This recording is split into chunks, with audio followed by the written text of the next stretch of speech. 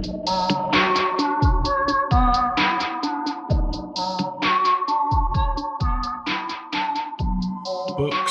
can change your life, and there are so many books that changed mine. One of those books is called Lost Connections, uncovering the real causes of depression and the unexpected solutions. I've wondered for years why mental health issues are on the rise, why people are lonelier than ever before, why some people hate their jobs, why anxiety is so prevalent amongst young people, and most importantly, what the cure is for all of this. This book helped me to find those unexpected answers. It helped Elon Musk to find those answers. It helped Hillary Clinton to find those answers. And I think it will help you to find those answers too. As the CEO of a company, as an entrepreneur, understanding our minds is the key to unlocking it. It's the key to knowing what's important for our minds. It's the key to success, happiness, and fulfillment. I've been obsessed for the last decade with understanding the human mind. I took up psychology classes at age 16, and although my attendance was 30% in school generally, that was the lesson that I never missed. People are the only thing that really exists in our world, and psychology is the key to understanding them. This is why on today's podcast, I traveled to London to the home of Johann, the author of that book, Lost Connections, and I talked to him about everything I've been wondering. He has reached hundreds of millions of people. His accolades are too far-reaching for this introduction. Our conversation was inspiring, eye-opening, and life-changing. So without further ado, this is the Diary of a CEO, and I'm Stephen Bartlett. I hope nobody is listening, but if you are, then please keep this to yourself.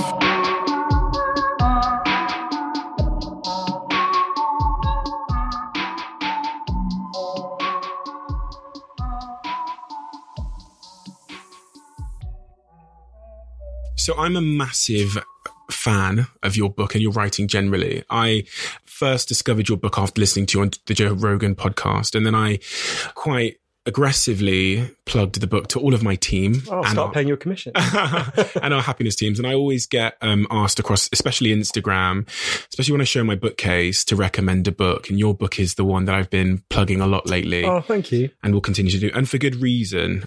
Lost Connections changed my perspective on mental health and why so much of my generation, so many of our employees and our teams globally are reporting to be suffering from some kind of mental health issue.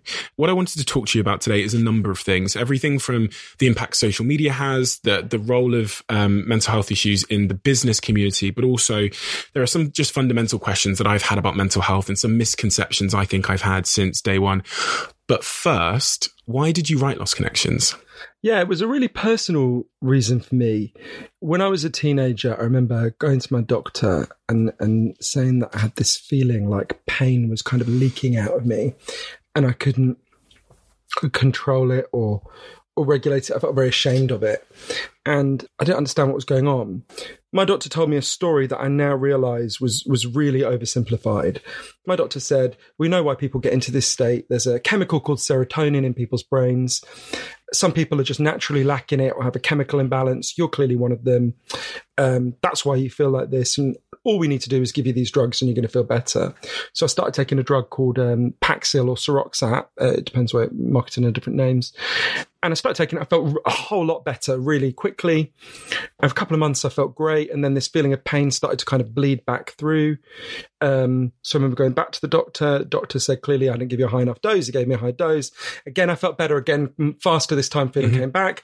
And I was really in this cycle of taking more and more and getting shorter and shorter periods of relief. And then for 13 years, I was taking the maximum dose you're allowed to take, at the end of which I was still really depressed. And I thought, well, something's not right here, right? Sure. So I wanted to understand what was going on because I was doing everything that I was told to do according to the story that I'd been given by my doctor and the story that's told by the wider culture at the moment, or at that time, certainly. And I decided I wanted to just go. I ended up going on a big journey. It was over 40,000 miles. I wanted to sit with the leading experts in the world about what causes depression and anxiety and people who were trying treatments, different ways of responding to this problem. And I guess at the core of it was this kind of mystery that I wanted to understand, which is I'm 40 years old in a few months. Every single year that I've been alive, depression and anxiety, people reporting depression and anxiety have increased across the Western world. I was thinking, well, if it was just a problem in our brains, why would it be going up so much? So I wanted to sit with people, and I learned lots of things, but the core of what I learned is that there's scientific evidence for 9 different causes of depression and anxiety. Some of them are indeed biological. It's not a chemical imbalance in your brain, but there are real things that happen in your brain, and your genes can make you more sensitive to these problems. But most of them are factors in the way we're living. And once you understand those factors that are causing depression and anxiety to rise, it opens up a very different set of solutions, ones that I also saw being tried over the world, some of which have remarkable results. So is it definitely true then that mental health issues are on the rise, and is broadly across the sort of Western world? So there's a debate about this. What we definitely know is more people are reporting these problems, right? So significantly more people are saying they're depressed and anxious. So there's several things going on. It's a little bit complicated. Partly what's happening is there's been a big decline in stigma about people talking about mental health problems. Sure. That's a great thing. And that means more people are likely to talk about it. So I think, for example, my grandmother, right? My grandmother, when I look back and I talk to people my grandmother sadly died, but if I talk to people who knew her, there are periods in her life when she was very clearly depressed and would never have shown up on any depression statistics because she wouldn't have dreamed of going to the doctor. It was a thing that she would have been very ashamed of, much more so than today. So partly we'd expect there to be an increase in the figures just because there's been a decline in stigma and more people coming forward. That's part of what's going on. But I think there's other things that are going on that can show us that there is an actual increase, not just a reported increase. So I'll talk about one of the examples, one of the 9 causes of depression and anxiety I wrote about in Lost Connections. So we are the loneliest society there's ever been. There's a study that asks Americans, how many close friends could you turn to in a crisis? And when they started doing this years ago, the most common answer was 5. Today, the most common answer, not the average, but the most common answer is none. There are more people who have nobody to turn to than any other option, right? What is life like when you have no one to turn to? And I learned a lot about this from an amazing man called Professor John Cassiopo, who was the leading expert in the world about loneliness at the University of Chicago. And I remember him saying to me, why are we alive, right? Everyone listening to your show, why do we exist? One of the key reasons is because our ancestors on the savannas of Africa were really good at one thing. They weren't faster than the animals they took down. They weren't bigger than the animals they took down in a lot of cases, but they were much better at banding together into groups and cooperating. That's our superpower as a species, right? Yeah. Just like bees evolved to need a hive, humans evolved to need a tribe. And we are the first humans ever to try to live without a tribe. And Professor Cassiopo proved 2 things. One is that human beings separated from tribes, lonely humans, become depressed and anxious, or much more likely to become depressed and anxious. Not every single person, but it massively increases. Just like if you ever separate a bee from its hive, if you ever see a bee separated, it goes crazy, right? Yeah. And we also have a huge amount of evidence that has been a really big increase in loneliness. And I can go through the evidence you want, but there's extremely strong evidence that that's happened. And so I think that tells us, given that we know loneliness causes depression, and given that we know loneliness has massively increased, it seems reasonable to me to assume, therefore, depression has increased. Now, there are other causes of depression and anxiety, the 9 that I could find scientific evidence for. Some have remained the same. One of them has probably slightly fallen, and we can talk about that later, but most of them have risen. And so I think that's a big part of what's going on. And that's why I think it's fair to conclude it is actually increasing. And what is, this podcast centers around business entrepreneurship and, I guess, the pursuit of success, generally speaking. But what is it that's causing us to become lonelier as, because entrepreneurs are, known to be incredibly lonely as a group, I guess, a professional group of society. But what's causing us broadly to become lonelier?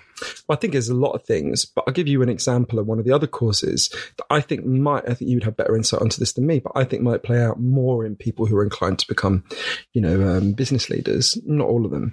So everyone listening to this knows that junk food has taken over our diets and made us physically sick, right? I don't say so with any sense of superiority. For most of my 20s, I basically lived on KFC. I had a low point one day when I went to the my local KFC at the end of Brick Lane. And I remember going, it was the afternoon of Christmas Eve, which makes it even sadder as a story. I remember going in and saying my order, which was so disgusting I won't even repeat it. And the guy behind the counter said, "Oh, Johann, I'm really glad you're here." And I was like, and he said, "Wait a minute." God. And he went back behind the fryers and came back with every member of staff and a really big Christmas card, which they'd all written to our favourite customer. One of the reasons why my clogged heart sank is because I suddenly thought, this isn't even the fried chicken shop I go to the most, right? But, okay, so we know that junk food appeals to the part of us that wants nutrition, but actually doesn't give you nutrition, it makes you sick, right? But what's interesting is something very similar has happened with our values. A kind of junk values have taken over our minds and made us mentally sick. So there's a extraordinary man called Professor Tim Kasser, who I learned a lot about this. He's in Illinois, who's done incredible work researching this for 30 years. And he showed lots of things. But I'll give you an example. One of the things he's shown in, I think, in a really, really interesting way. So every human being has two kinds of motivation, right? So let's imagine, what would be an example? Imagine you play the piano, right? I'm completely unmusical, but maybe you aren't. No, I'm definitely not. Well, let go. Imagine you play the piano in the morning because you love it and it gives you joy, right? That would be an intro, or you play it with your kids, or, as part of a band or whatever. That would be an intrinsic reason to play the piano, right? You're not doing it to get something out of it. You're doing it because that experience is the thing you love, right? Okay, now imagine you play the piano, not because you love it, but to pay the rent you work in a dive bar, right? Or, I don't know, to impress a woman. Maybe there's some piano fetishist out there or something, right? Or maybe because your parents are massively pressuring you. Sure. They want you to be a piano maestro, right? That's not an intrinsic reason to play. You're not doing it for the thing itself. That's called an extrinsic or junk reason to play it. You're doing it to get something else out of the experience because of how it will look to other people, or for something else that you'll get further down the line, right? Sure. Obviously, all human beings are a mixture of intrinsic and extrinsic motives. But what Professor Kasser showed is a couple of things. Firstly, as a culture, we have become much more driven by these junk values. We've become much more obsessed with doing things and driven by doing things because of how we'll look to other people in a kind of a cheap way, because of money, because of status, right? Professor Kasser also showed the more you are driven by money and status and the kind of external appearance of how you look to other people rather than joyful or important experiences with them, the more likely you are to become depressed and anxious, right? And I think this is one of the most difficult factors to think about, because I could think about how much it played out in my own life. I know you obviously do a lot of work with social media. I think social media drives us so much to be driven by these junk values, right? I think all the time about, I've got 3 teenage nephews and a teenage niece. I've got 2 godchildren who are just on the cusp of starting social media. Social media drives people to think in terms of these junk values, right? How many likes did I get? How good do I look in this picture for Instagram, right? The more you are driven in those directions, the more unhappy you will become. And there's a kind of deeper reason for that, which connects a lot of the causes of depression and anxiety that I write about in my book, Lost Connections, which is everyone listening to your show knows that they have natural physical needs. Obviously, you need food, you need water, you need shelter, you need clean air. If I took them away from you, you'd be screwed really quickly, right? But there's equally strong evidence all human beings have natural psychological needs, right? You need to feel you belong. You need to feel your life has meaning and purpose. You need to feel that people see you and value you. You need to feel you've got a future that makes sense and where you're going to be valued. And our culture is good at lots of things. I'm glad to be alive today. I like dentistry. I like gay rights. I like all sorts of things. But we've been getting less and less good at dealing with these deep underlying psychological needs that people have. And it's not the only thing that's going on, but I think it's a really key factor in why the crisis is going up. And do you think those junk values are making us lonelier? Because, if you look at social media, there's very few posts on my timeline that talk about doing things for those intrinsic reasons that you described. There's very few people that post, today I went for a walk in the park because I like taking a walk in the park. It'll be, today I went and bought myself a Rolex, and because I think that'll improve the sort of my extrinsic value amongst, that kind of thing. It's a really good example. If you think about how many people are following the script for happiness that we're given by this society, right? So what they do is they work really hard at a job they don't like to buy things that they then show off and display on social media. And they're puzzled that at some level they feel like shit, right? And so what do? They work harder. They buy more stuff. They show that off on social media. They still feel like shit. There's that line that people say in AA and NA, you can never have enough of something that's not quite enough. We're given a script for happiness that doesn't work, right? So there's a really interesting person I interviewed called Dr. Brett Ford, who was at Berkeley at the time that I interviewed. They did this really interesting research.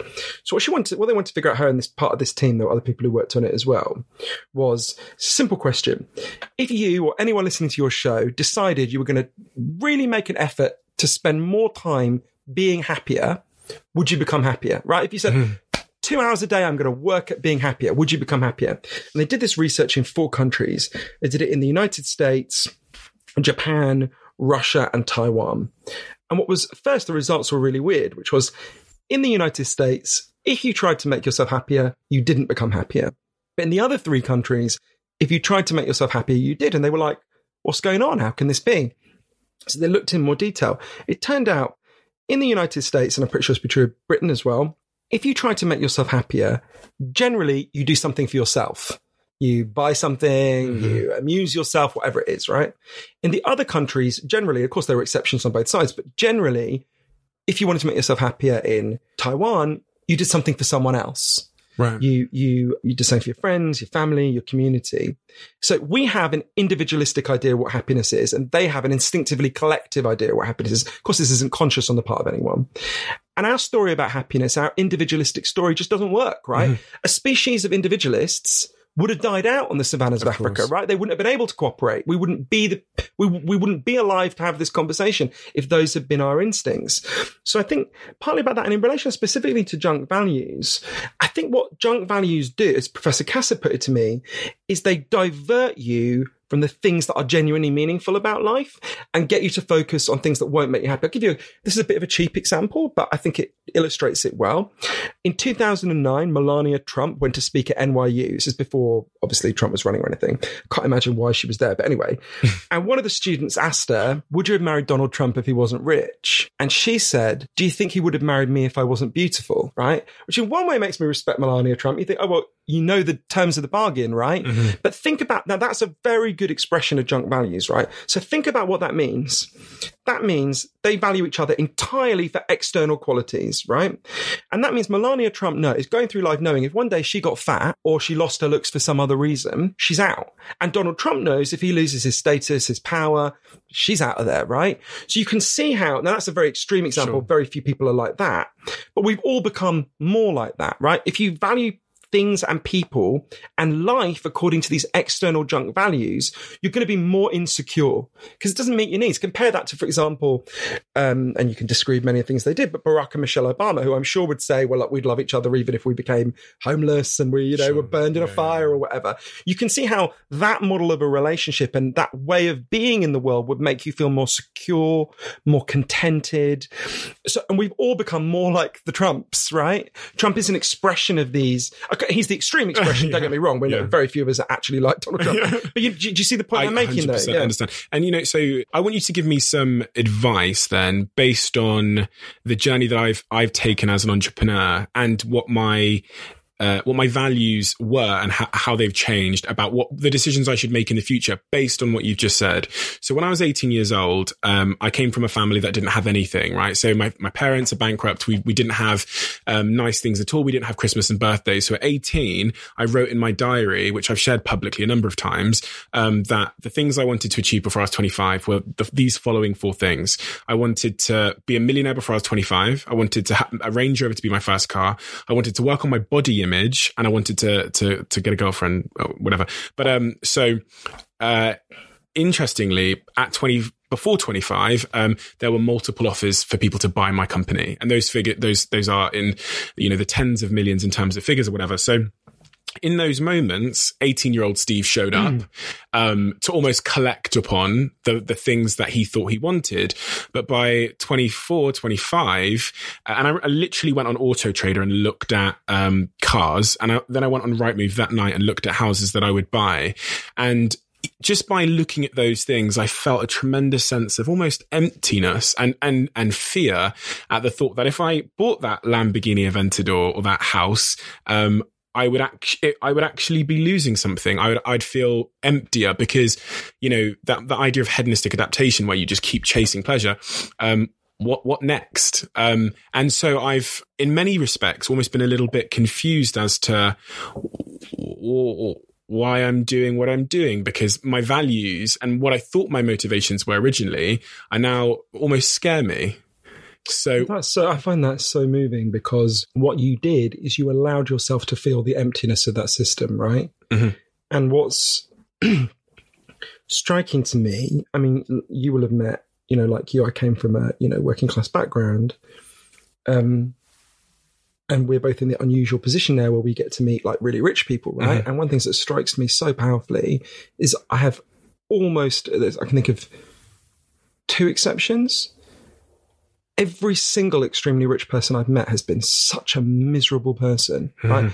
Deeply, deeply unhappy. I don't mean, a bit unhappy considering that they're really rich. I mean, like, achingly unhappy, right? I can think of, 2 exceptions. I just got goosebumps then, because like that's literally part of the reason why I felt so empty when I looked at those things, was because I almost imagined in my head the person I would become, and I knew that person, and they aren't happy. In fact, they've told me they're not happy. The person that has the car that I wanted to buy is miserable. And they've literally said to me, quote, "I will never be happy because I'm always I'm never satisfied because I'm always chasing the next thing, and therefore I'll never be happy."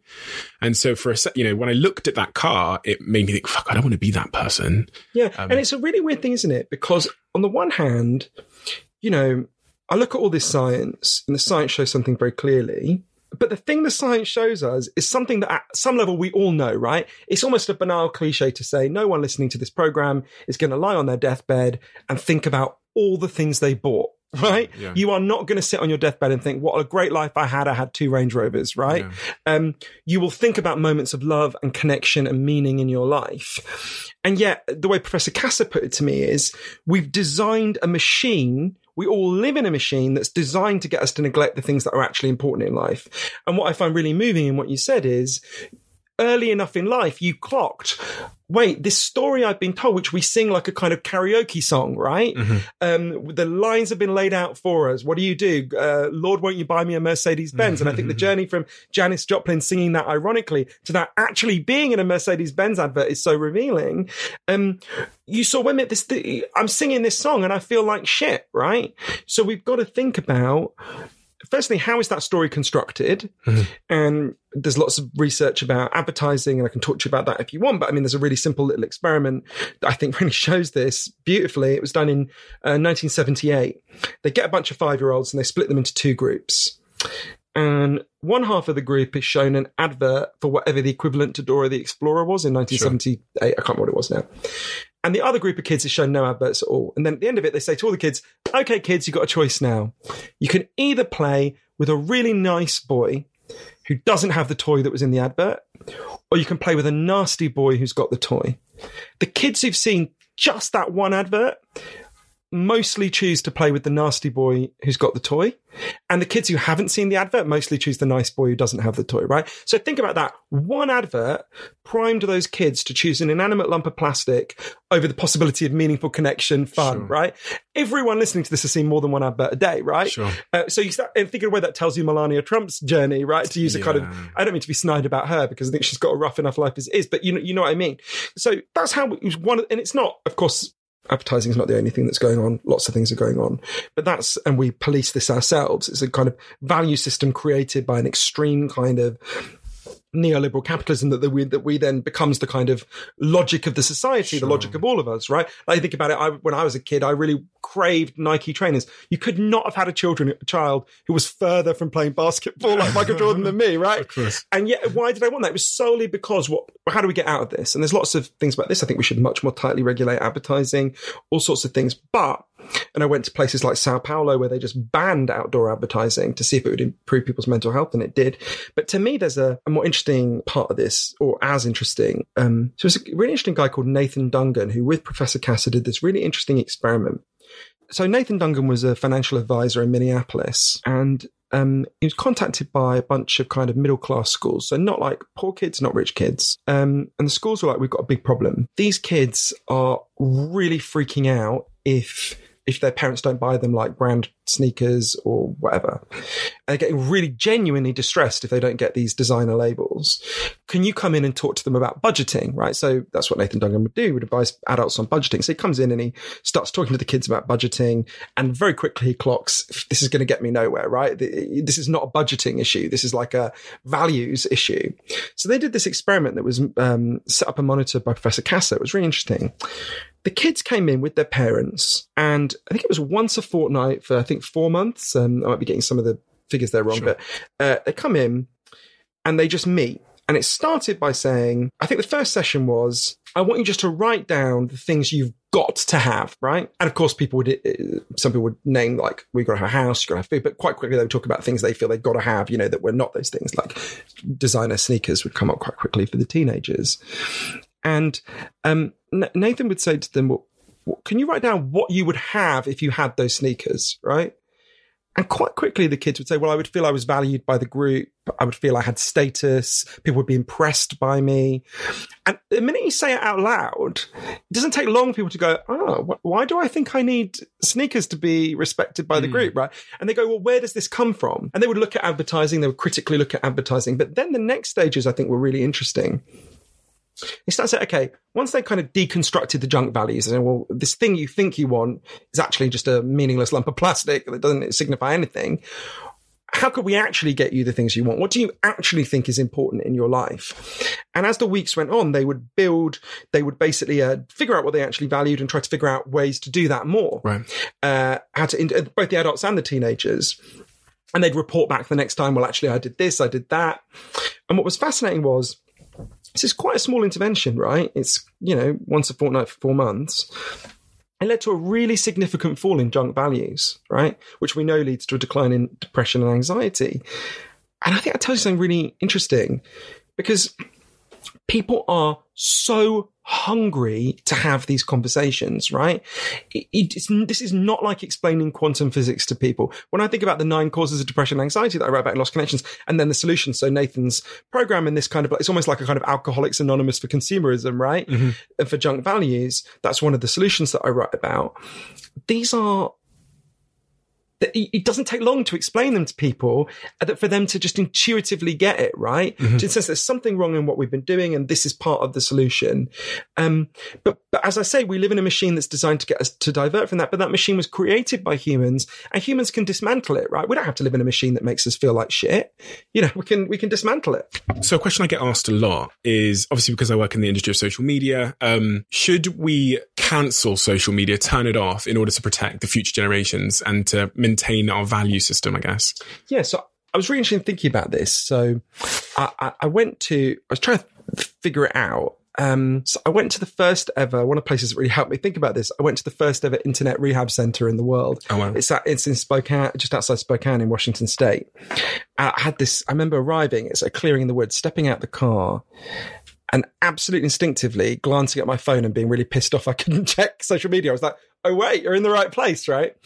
And I think the answer there is, one of the things I learned there, and from looking at a lot of the evidence on this, is that the answer is a bit complicated. It's not like a yay social media or a boo social media answer. So they get all kinds of people at this internet rehab center, but the woman who runs it, Dr. Hilary Cash, explained to me, they disproportionately get young men who become obsessed with multiplayer online role-playing games like World of Warcraft and Fortnite, although Fortnite didn't exist then. I'm sure it isn't a big issue for them now. And she said to me, and I was speaking to a lot of the young men there, she said to me, you've got to ask yourself, what are these young men getting out of these games? Because they're getting something, right? They're getting the things that young men used to get from the culture but no longer get. They get a sense of a tribe, right? That they're part of a group. They get a sense that they're good at something and they're getting better at something. They get a sense they can physically roam around. The average British child now spends less time outdoors than the average maximum security prisoner, because by law, a maximum security prisoner has to have 70 minutes a day. At least they get a sense they're fucking moving around, right? Because it's what we're doing in these games. They're getting a sense that people see them and value them. But of course, what they're getting is really like a parody of those things, right? I think the relationship between social media and social life a lot of the time is a bit like the relationship between porn and sex, right? I'm not opposed to porn, but if your whole sex life consisted of looking at porn, you'd be going around pissed off and irritated the whole time because we didn't evolve to wank over screens. We evolved to have sex, right? And no one feels deeply satisfied after an hour wanking over porn in the way they do after sex, if it goes right, at least, right?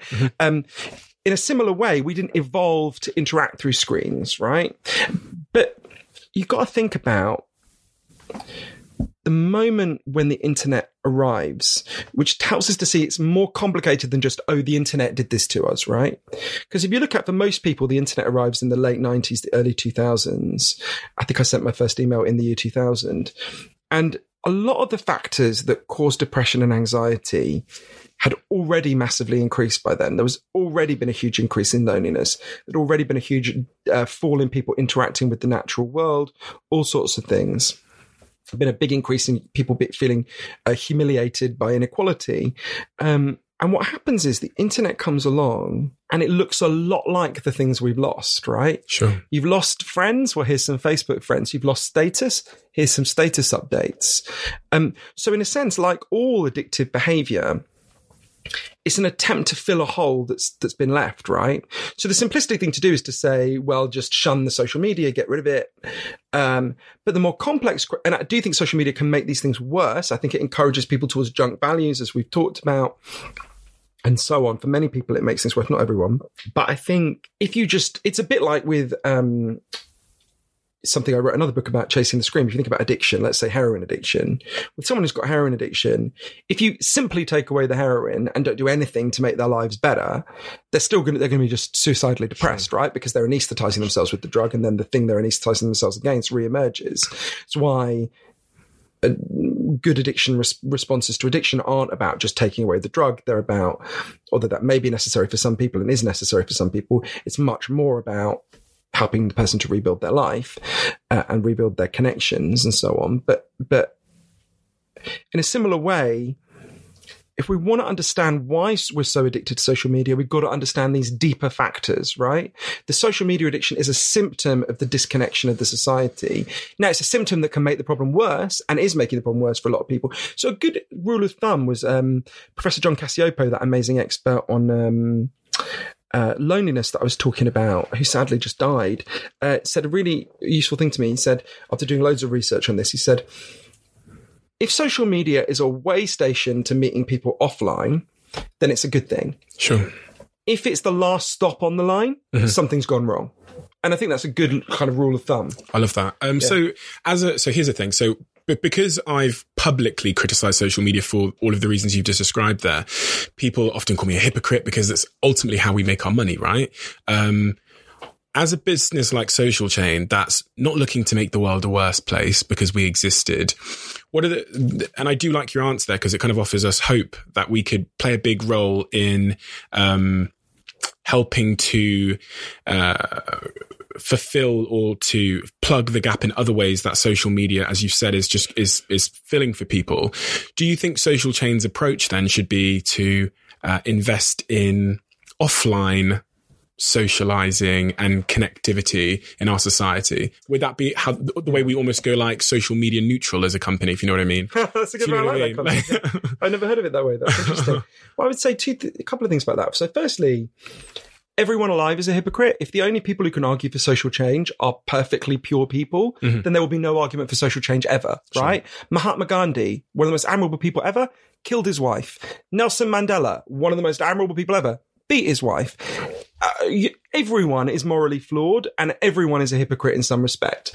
And generally, I think the charges of hypocrisy, well, of course, there are some, I don't know, you get instances of gross hypocrisy. I don't know, evangelical Christian preacher who's preaching that gay people are terrible while, fucking a rebel or something. Okay. You can see even there, I think that's more that the person is actually at war with something in themselves than that they're just being a hypocrite in a kind of cheap way.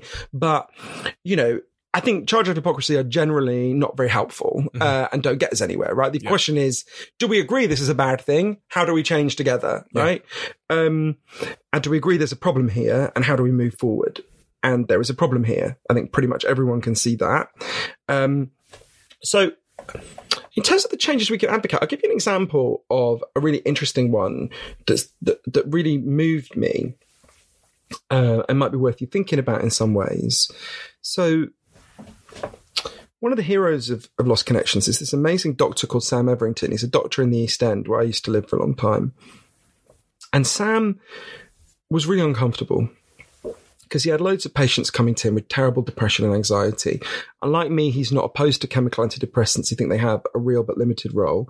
But he could just see most of the people he was giving these drugs to remained depressed, right? It was taking the edge off for some of them, for sure, but they were still depressed. So one day he decided to try this different approach.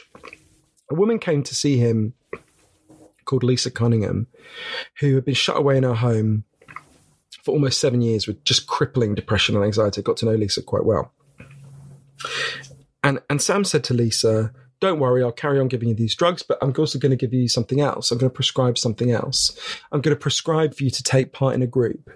There was an area behind the doctor's surgery that was known as Dog Shit Alley, which gives you a sense of what it was like. It was like Scrubland, basically.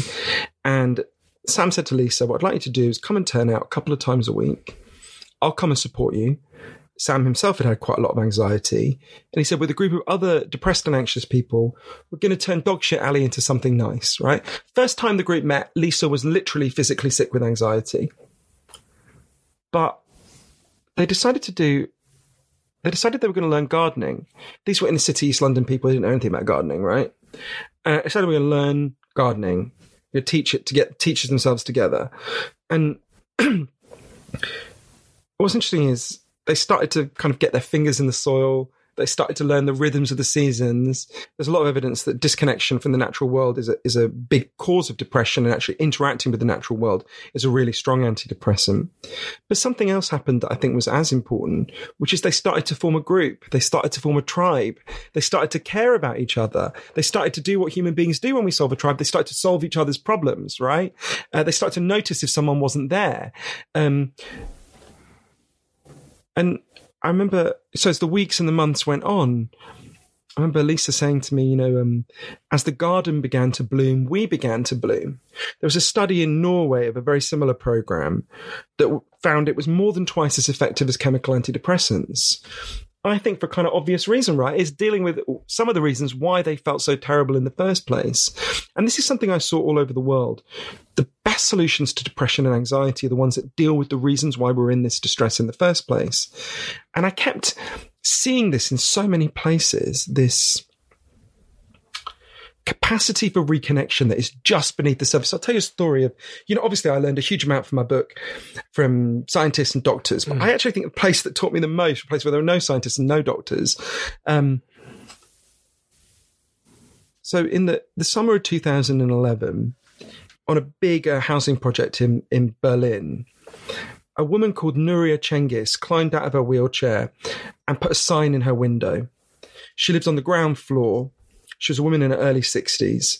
And the sign said something like, I got a notice I'm going to be evicted next Thursday. So on Wednesday night, I'm going to kill myself. And this is a big housing project in a very poor part of Berlin. It's called Kotti, where basically, because it was such a kind of slum area, you only really had three groups who lived there. There were recent Muslim immigrants like this woman, Nuria. There were punk squatters, and there were gay men. And as you can imagine, these three groups would look at each other with a lot of mutual incomprehension. No one really knew anyone on this housing project, like a council estate anywhere in Britain. Most people didn't know each other. Hardly anyone knew Nuria, but they saw this sign in her window and they started to knock on her door. And they said, do you need any help? And Nuria said, fuck you, I don't want any help, and shut the door in their faces. And the people who lived nearby just stood outside and they started just talking, people who'd never spoken before. And they were all pissed off because their rents were going up as well. And lots of people were being evicted in Kotti. So they felt like this was coming for them too. And one of them had an idea. You might remember this was the summer of the revolution in Egypt. I've been watching this on the news, and one of them had an idea. There's a big thoroughfare that goes into the centre of Berlin that runs through Kotti. And one of them had this thought. He said, on Saturday, if we just blocked the road for a day and we'll go and protest and we wheel Nuria out, probably the media will come. There'll be a bit of a fuss. They'll probably let us stay in our flat. Maybe there'll actually be a bit of pressure to keep our rents down. So they decided to do it. They blocked the road on Saturday. They go to knock on Nuria's door and she's like, well, I'm going to kill myself anyway. I might as well let them wheel me into the middle of the street. They wheel Nuria out. The media does come. Quite a lot of the neighbours protest. Quite a big thing. Gets a bit of coverage in Berlin that day. Nuria's interviewed, a bit bemused to be interviewed, but she's interviewed. And then it gets to the end of the day and the police say, okay, you've had your fun, take it down. And the people who live there said, well, hang on, you haven't told Nuria she gets to stay. And we want a rent freeze for all of us for this whole housing project. So when we've got that, we'll take this blockading the road down. But of course, they knew the minute they left, the police would just tear it down anyway, right? So one of my favourite people at Cotti, a woman called Tanya Gartner, she's one of the punk squatters. She wears tiny miniskirts even in Berlin winters. She's hardcore. Tanya had an idea. In her flat, she had a klaxon, those things that make loud noises at football matches. And she went and got it. And she said, okay, what we're going to do is we're going to drop a timetable to man this barricade. And you can man it 24 hours a day. And if the police come at any point to take it down, before we got the rent freeze, before Nuria's told she can stay, let off the klaxon and we'll all come and we'll all stop them. So people start signing up, people who would never have met, right? Completely random mixes of people. So Tanya, in her tiny miniskirt, was paired, I think she did the Thursday night shift, with Nuria, who's a very religious Muslim, in a headscarf, right? And first few night shifts they had were super awkward. They're sitting there like, we've got nothing in common. What are we going to talk about? They just look away from each other. Tanya kind of taps away on her laptop. But as the nights went on, they discovered they had something really important in common. Nuria told Tanya something she'd never told anyone. So Nuria had come to Berlin when she was 17 from a village in Turkey with her 2 young children. They were babies, and her job was to raise enough money to send back home for her husband so he could come. And after she'd been in Berlin for a year, she got word from home that her husband had died. And she told Tanya something she'd always been ashamed of. She'd always told people that her husband had died of a heart attack. Actually, he died of tuberculosis, which was seen as like a disease of poverty. And that's when Tanya told Nuria something she didn't talk about very much. She had come to Cotti when she was 15. She'd been thrown out by a middle-class family. She'd lived in a punk squat. She'd actually got pregnant not long after she arrived. They both realised they had been children alone in this place with children of their own. They realised they had something incredibly powerful in common. There were these pairings happening all over Cotti where people were realising this. There was a young lad called Mehmet. He kept being told he had ADHD. They were going to throw him out of school. He got paired with this grumpy old white German guy who said that he hated direct action because he loved Stalin, but in this rare case, he would make an exception. And he started helping Mehmet with his homework. Mehmet started doing much better at school. Directly opposite this housing project in Cotti, there's a gay club called Zudblock that opened, I think, 4 years before. It's run by a person I love called Richard Strauss. And, it's a pretty uncompromising gay club. To give you a sense, the previous place Richard owned was called Cafe Anal, right? And and I always thought you wouldn't have a sandwich from Cafe Anal. But anyway, and when they'd opened this club, you can imagine there's a lot of very religious Muslims there. So the windows have been smashed. Some people have been really pissed off. The gay club started giving all their furniture to the protest so they could make it a more permanent barricade. And after a while, they started saying, you guys could have all your meetings in our club if you want. We'll give you free drinks. We'll give you food. And at first, even the lefties at Cotti were like, look, we're not going to get these very religious Muslims to come and have a meeting underneath posters for like fisting night, right? It's not going to happen. But it did start happening. I remember one of the Muslim women saying to me, we all realised we had to take these steps to get to know each other. After the protest had been going for about a year, one day a guy appeared at Cotti called Tunkai, who's, at that time, he was in his early 50s. And Tunkai's clearly got some kind of cognitive difficulties. You can tell when you meet him, and he'd been living homeless. But he's got an amazing energy about him. Everyone immediately liked him. And he started helping them out. And by this time, they had built a permanent structure in the middle of the street. And they started saying, well, we don't want you to be homeless. You should live in this structure, right? So he started living there. And he became like a much-loved staple of the camp. And after he'd been there for about 9 months, one day, the police came. They would come and inspect every now and then. And Tunkai doesn't like it when people argue. And he thought the police were arguing. So he went to hug one of the officers. And they thought he was attacking them, so they arrested him. That was when it was discovered that Tunkai had been shut away in a psychiatric hospital for 20 years, often literally in a padded cell. He'd escaped one day, he lived on the streets for a few months, and he'd found his way to Cotti. So the police took him back to this psychiatric hospital right at the other side of Berlin, at which point the whole of the kind of Cotti protest camp turned into a kind of free Tunkai movement, right? They descend on, and I remember the psychiatrist just being completely baffled, right? That this person they've had shut away for 20 years, suddenly they've got these women in headscarves, these very camp gay men, and these punks demanding his release. I remember Uli, one of the protesters, Uli saying to the people there, but you don't love him. He doesn't belong with you. We love him. He belongs with us. Anyway, it took him a long time. They got Tunkai back. He's there now. He still lives there. And there were lots of things that happened at Coty. I guess the headline is they got a rent freeze for their entire housing project. They then launched a referendum initiative to keep down rents across the city that got the largest number of signatures in the history of the city of Berlin. But I remember the last time I saw Nuria, talking to her and her saying to me, I'm really glad I got to stay in my neighborhood. That's great. I gained so much more than that. I was surrounded by these amazing people all along, and I never knew. And I remember one of the other women, a Turkish German woman called Neriman Manker, her name is, saying to me, when I grew up in Turkey, I grew up in a village, and I called my whole village home. And I came to live in the Western world, and I learned that what we're supposed to call home is our four walls, right? And then this whole protest began, and I started to think of this whole place and all these people as my home. And I remember thinking, as Neriman told me that in some sense, in this culture, we are homeless, right? Our sense of belonging isn't big enough to meet our natural human need for a home. There's a Bosnian writer called Alexander Heyman who said, home is where people notice when you're not there, right? They didn't have people who noticed when they weren't there, and then they did, right? And I could see how intoxicating that was. And I kept thinking about these people, and I think they think I'm slightly mad because I would just go back every few months and just cry because I was so moved by them. But I remember one time one of them, Sandy, saying to me, I think, Johann, maybe you have allergies, because my eyes would water so much when I was there. But I remember thinking, it was so clear to me there how much those people did not need to be drugged. They needed to be together, right? I think about how serious the problems were. Nuria was suicidal. Tunkai was shut away in a padded cell. Mehmet was nearly being thrown out of school the whole time. What solved these problems? I remember Tanya saying to me, one time I was sitting with her outside the gay club Zublock, and she said to me, when you feel like shit and you're all alone, you think there's something wrong with you. But what we did is we came out of our corner crying, and we started to fight, and we realized how strong we were.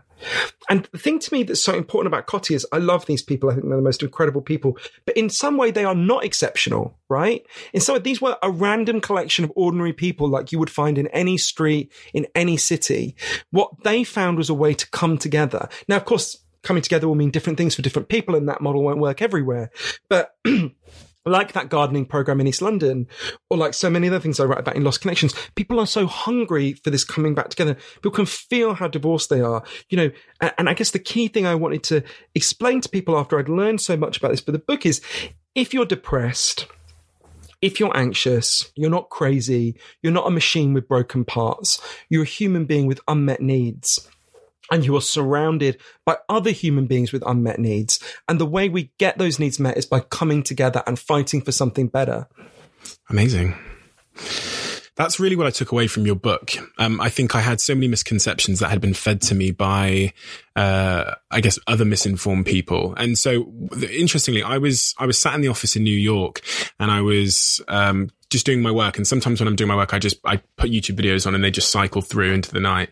And your video actually came on, talking about Lost Connections, your book, and the real reasons. And it just seemed to answer so many of the questions I had, relating to loneliness, relating to our lack of community, relating to social media, and, living behind screens. One of the other things that it really made me think about as an employer is the way that our teams are treated at work. And I remember, and I'll never forget, the example you gave about the bicycle store and the employees of that bicycle store.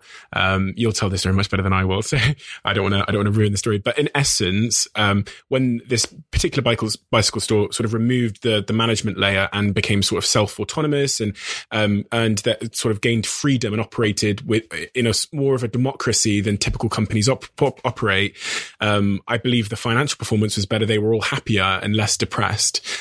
What I really wanted to ask you, though, is as it relates to work and the working environment that we create as entrepreneurs and CEOs and managers, what are the things that we should do for our teams in order to ensure that they are happy, engaged, and our businesses ultimately succeed?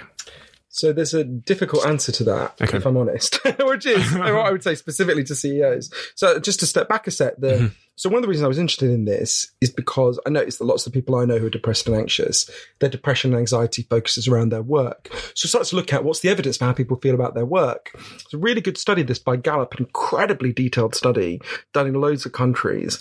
And it was just figuring out how do people feel about their work. And the figures were pretty striking. So 13% of us, 13%, like our work most of the time.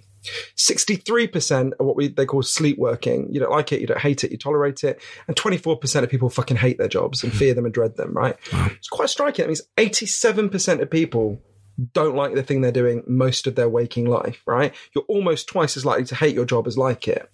And I started to think, well, could this have some relationship to our mental health problems? So I started looking at, well, who's done research on this? And I learned about and went to meet an incredible Australian social scientist you should interview, actually, because he can give you a lot more detail on this. He's a really remarkable man called Professor Michael Marmot, who made a real breakthrough on this in the 1970s. I can tell you how if you want, but just to give you the headline, he discovered the single biggest factor that makes people depressed at work.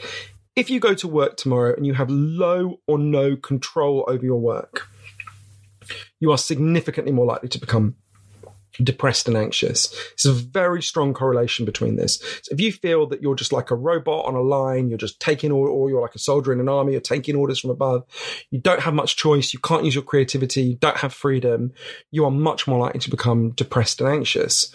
And I started thinking, well, what's the antidepressant for that, right? And so, as you mentioned, I learned about this different model, which actually is much closer to how humans have lived for a long time. It's actually the model of the modern corporation that's a really weird aberration in human history. So I went into this person, spent a lot of time with this woman called Meredith Keogh, who... Meredith used to go to bed every Sunday night just sick with anxiety. She wasn't, she had an office job, and it wasn't, as she would tell you, it wasn't the worst office job in the world. She wasn't being bullied or harassed or anything. But she just couldn't bear the thought. She was quite young. She was in her 20s. She couldn't bear the thought that this was going to be the rest of her life, right? For 40 years. And one day with her husband, Josh, she did this quite bold thing. And for a minute, people listening to this are going to think I'm saying, you should do this. And they'll think, I can't do this. And it's right. Most people can't do this. This is leads to a different insight. So Josh had worked in bike stores since he was a kid, a teenager. And, you know, working in bike stores, especially in the US, it's insecure, it's low paid, you get no benefits, you don't even get holiday pay. If you're lucky, the boss might hand it down to you. And one day, Josh, with his colleagues in the bike store, just asked themselves, what does our boss actually do? They were like, we seem to fix all the bikes. He seems to make all the money. They liked their boss. He wasn't like a monster or anything, but they were like, I kind of feel like we could do this. So they decided to set up a bike store of their own. It's called Baltimore Bicycle Works. Works on a different principle, right? So most people work in corporations, right? Which is very recent human invention, late 19th century. It's the idea, it's like a corporation is like an army. The boss at the top is the dictator. And sometimes he might be nice to you and give you choices. And sometimes he won't, but we have to follow his, and it is mostly his, not her, whims, right? They decide to set up their bike store on a different principle. It's a democratic cooperative. So they don't have a boss. They take the decisions about the company together by voting, like once every few weeks. Most of the time they agree. Sometimes they don't and they vote. They share the profits, obviously. They share out the shitty tasks and the good tasks, so no one gets stuck with the shitty tasks.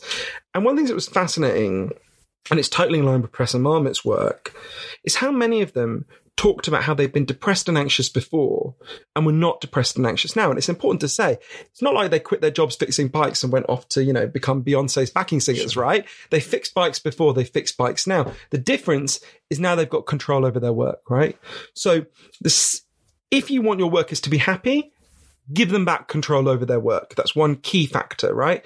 So in a sense, my advice to CEOs is, you shouldn't really exist. That actually, of course, there's a place for management and there's a place for elected leaders within an organization that are chosen by the workforce because they do something particularly brilliant. And there are such individuals, and I applaud them, and they're an important part of the economy.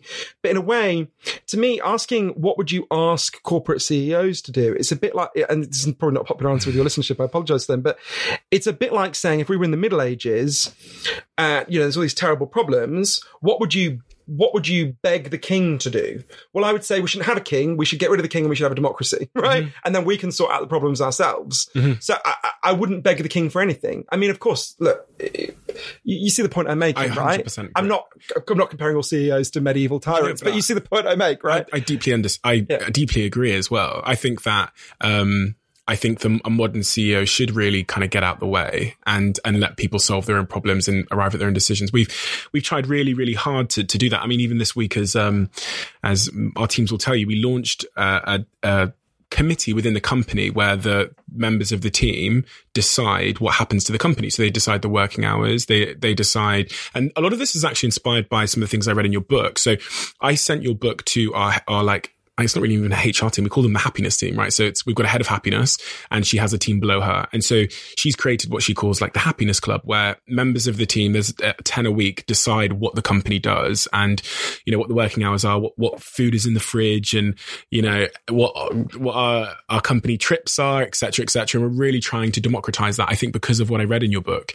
Oh, that's really nice. And I think at some level, we all know this when we apply it to other things, right? Think about, if you ask most people, why is North Korea a horrific basket case where people are starving to death, and South Korea one of the most successful economies in the world, when actually you go back to 1953, the division of Korea, they were in the same place, right? They were more or less the same. Well, South Korea is a democracy and North Korea is a dictatorship, right? Sure. And in a democracy, South Korea is not a perfect democracy by any means, but in a democracy, you have everyone's brain on the job, right? In a dictatorship, you've got one person's brain on the job. And you think about what happened in Baltimore Bicycle Works. Of course, people are much more motivated if they are able to use their creativity. You've got everyone's brain on it. You've got the knowledge of everyone. Everyone's trying to think out how to solve the problems rather than one person thinking out how to solve the problems and everyone else trying to tap dance to his tune or her tune. Do you know what I mean? 100%. So I think this is, of all the solutions to depression and anxiety that I write about in Lost Connections, the shift in work, I think, is both the most important and in some ways the hardest. But I'm aware that when I talk about, and of course in the book I talk about things that individuals can do as well, but when I talk about these big structural changes, I'm aware that it can seem daunting, especially people who are currently depressed and anxious, where you think, I think about, for example, one of my closest relatives is a struggling single mum, you know, who works every hour she can. She gets home, collapses, can barely watch Coronation Street because she's so tired, right? And the idea of saying to her, your job now is to democratize your workplace, to go to do a gardening program, do a young back, you know, I mean, it would just be an insult to her, right? So I'm aware that these are structural problems, but one of the reasons why I'm optimistic about the past capacity to change things, even in these dark times, I think especially because of these dark times, because the system is falling apart and we can see it can't hold, is I'm 39 and I'm gay, right? And I have just seen the most incredible changes happen in my lifetime. One of my nephews is just turned 18. And last year I showed him the things that were on the front pages of British newspapers when I was the age he is now. And he literally said, did people call the police? Right? He just couldn't believe it, right? Because there's been such a huge change. Now, if the craziest UKIP local councillor tweeted the things that used to be on the front page of The Sun every day, I mean, he'd have to resign, right? I think a lot about, one of the people I write about in the book is a close friend of mine who I've just spent the summer with, actually. Who did this, was part of this extraordinary thing, right? So in 1994, Andrew Sullivan, who some of your listeners will know, is an amazing writer and journalist. Andrew Sullivan was diagnosed HIV positive, right? Height of the AIDS crisis, people are dying all around us before we got any decent treatment. And he goes to a little place in Cape Cod called Provincetown to die. And he decides the last thing he's ever going to do is to write a book about a crazy utopian idea no one's ever written a book about. And he's like, okay, I'm never going to see this happen. No one alive is going to see this happen, but maybe someone somewhere down the line is going to pick up this idea. The book he wrote, the idea he wrote the first ever book about was gay marriage, right? And when I get depressed, I think, oh, fuck, we're up against these big things. I try to imagine going back in time. I was just with Andrew in Provincetown, going to Andrew in Provincetown in 1994 and saying, hey, you're not going to believe me. 26 years from now, first point, you're going to be alive. Good news. He wouldn't have believed that. Second point, you're going to be married to a man. That'll be legal.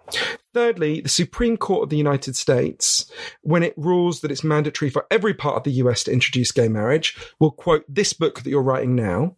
And I'll be with you the next day when you get an invitation from the President of the United States to go to a White House that will be lit up in the colours of the rainbow flag to celebrate what you've achieved. Oh, and by the way, that president, he's going to be black, right? That would have sounded like the most ridiculous science fiction you could imagine. Andrew lived to see that happen, right? Mm-hmm. Now, he also lived to see Donald Trump be the president, so things can go both ways, right? I'm not being mindlessly optimistic about this. But one of the great lessons, I think, of the incredible transformation in how gay people are seen and treated is if you organise, and this wasn't just gay people by any means, this was lots of heterosexual people who opened their hearts and loved gay people. If you appeal to the people around you in a spirit of love and compassion, and you work really hard and you don't give up, and there were a lot of bumps on the road to the gay marriage decision for sure, you can prevail and you can make incredible changes, right? The changes don't happen by themselves. You have to fight for them. You have to fight really hard. You have to have a long fight. You have to keep at it. And you have to do it in a spirit of love and compassion, not a spirit of contempt and rage, and appealing to people's goodness, not their rage and hatred. But those changes can happen. And in a way, the fight about the things that are causing depression is in some ways easier. Look, gay people are like 5% of the population, right? We're a very small number of people relatively. Depression and anxiety, 1 in 3 middle-aged women in the United States is on antidepressants at any given time, right? And the factors that are, if you look at the 9 factors that are causing depression and anxiety that I write about in Lost Connections, they're making some people depressed, but they're making most people less happy and more diminished than they could be, right? And obviously there's lots of the factors that we didn't get to talk about today, but so if we fight to deal with the things that are making some people really depressed and anxious, that will enrich the lives of almost everyone in this society, right? Whereas the fight for gay rights made the lives of gay people better, and, will have made other people feel good that they were no longer being horrible. But, actually, this is a fight that can mobilize far more people because it affects far more people's lives. Now, admittedly, it's a bigger ask, right? It's taking on more powerful forces as well. So I don't want to be naive about it. But I do think these factors that are causing depression and anxiety can be dealt with because, as part of the journey for the book, I went to places that had dealt with them, right? I've seen it happen. These are not, there's very little that's abstract in my book. It's about people and it's about places that tried things.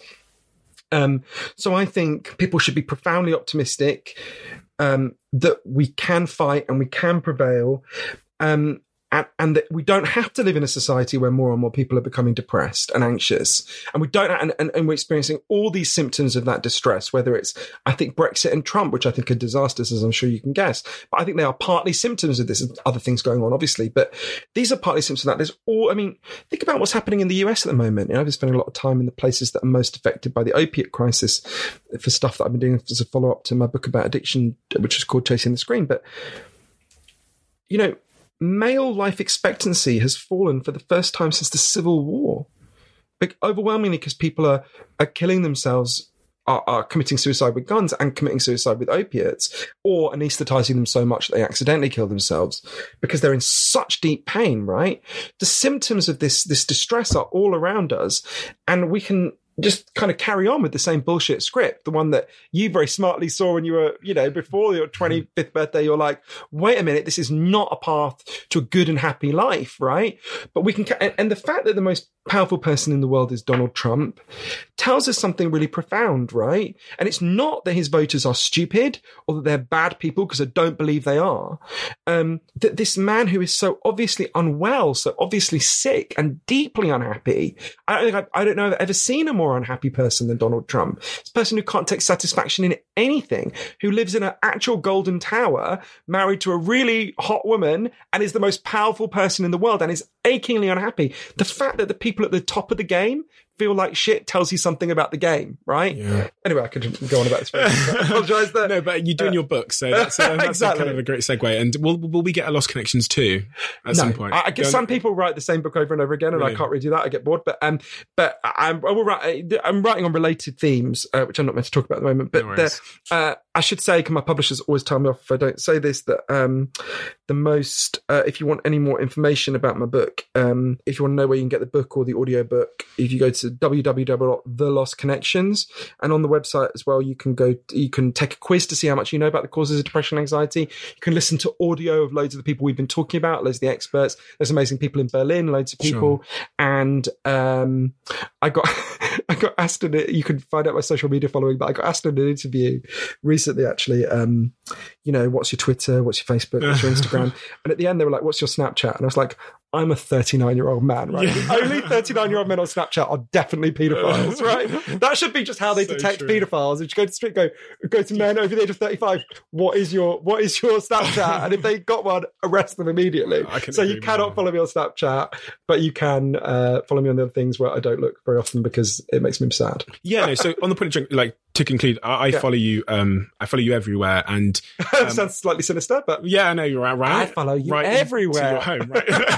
but I read the book, and then I told everyone else to read the book around me that I thought was important to my life, and then I downloaded the audiobook as well. Thank you. And then I watched all of your YouTube videos. So I've the story of the wonderful South African man that you described. Oh, love him. I've seen that one as well. And on the point of junk values, I follow you, and you're one of the people in my timeline that helps make me sort of junk values neutral, because I think your tweets are very good for my soul and my mind. So I'd encourage everybody to go and follow you, at least on Twitter, and definitely buy the book, because everybody that I've recommended it to has seen some kind of shift in their perspective for the better, including me. And thank you. I don't shout books out much. I actually don't have a lot of time to read a lot of books, so I end up just it's called Blinkist, right? It summarizes a book in 20 minutes, but yours was the first book this year that I've probably almost read twice, but just to, because I'm on that journey of seeking answers that your book has. So I want to thank you for taking the time to write it. Thank you so much. And I mean that from the bottom of my heart, because it definitely has and will make the world a better place, and there's not a lot of things that do that. And thank you so much for your time today as well, because thank you very much. I know how busy you must be, so thank you so much. I appreciate you. Thank you so much. I appreciate you as well. No worries. And as you said, the book is everywhere, so go and buy it. Hooray. I think I meant to there's a little spiel that my publishers told me to say. You can also find out, I always feel like I'm doing like one of those shitty 1950s, when they had to read out the sponsors. You can also find out what a range of people thought about the book, from Russell Brand to Hillary Clinton to Elton John, at the website. Amazing. Yeah, there we go. Ridiculous. That's the bit I meant to say. Amazing. Sorry. Anyway, thanks, Johann.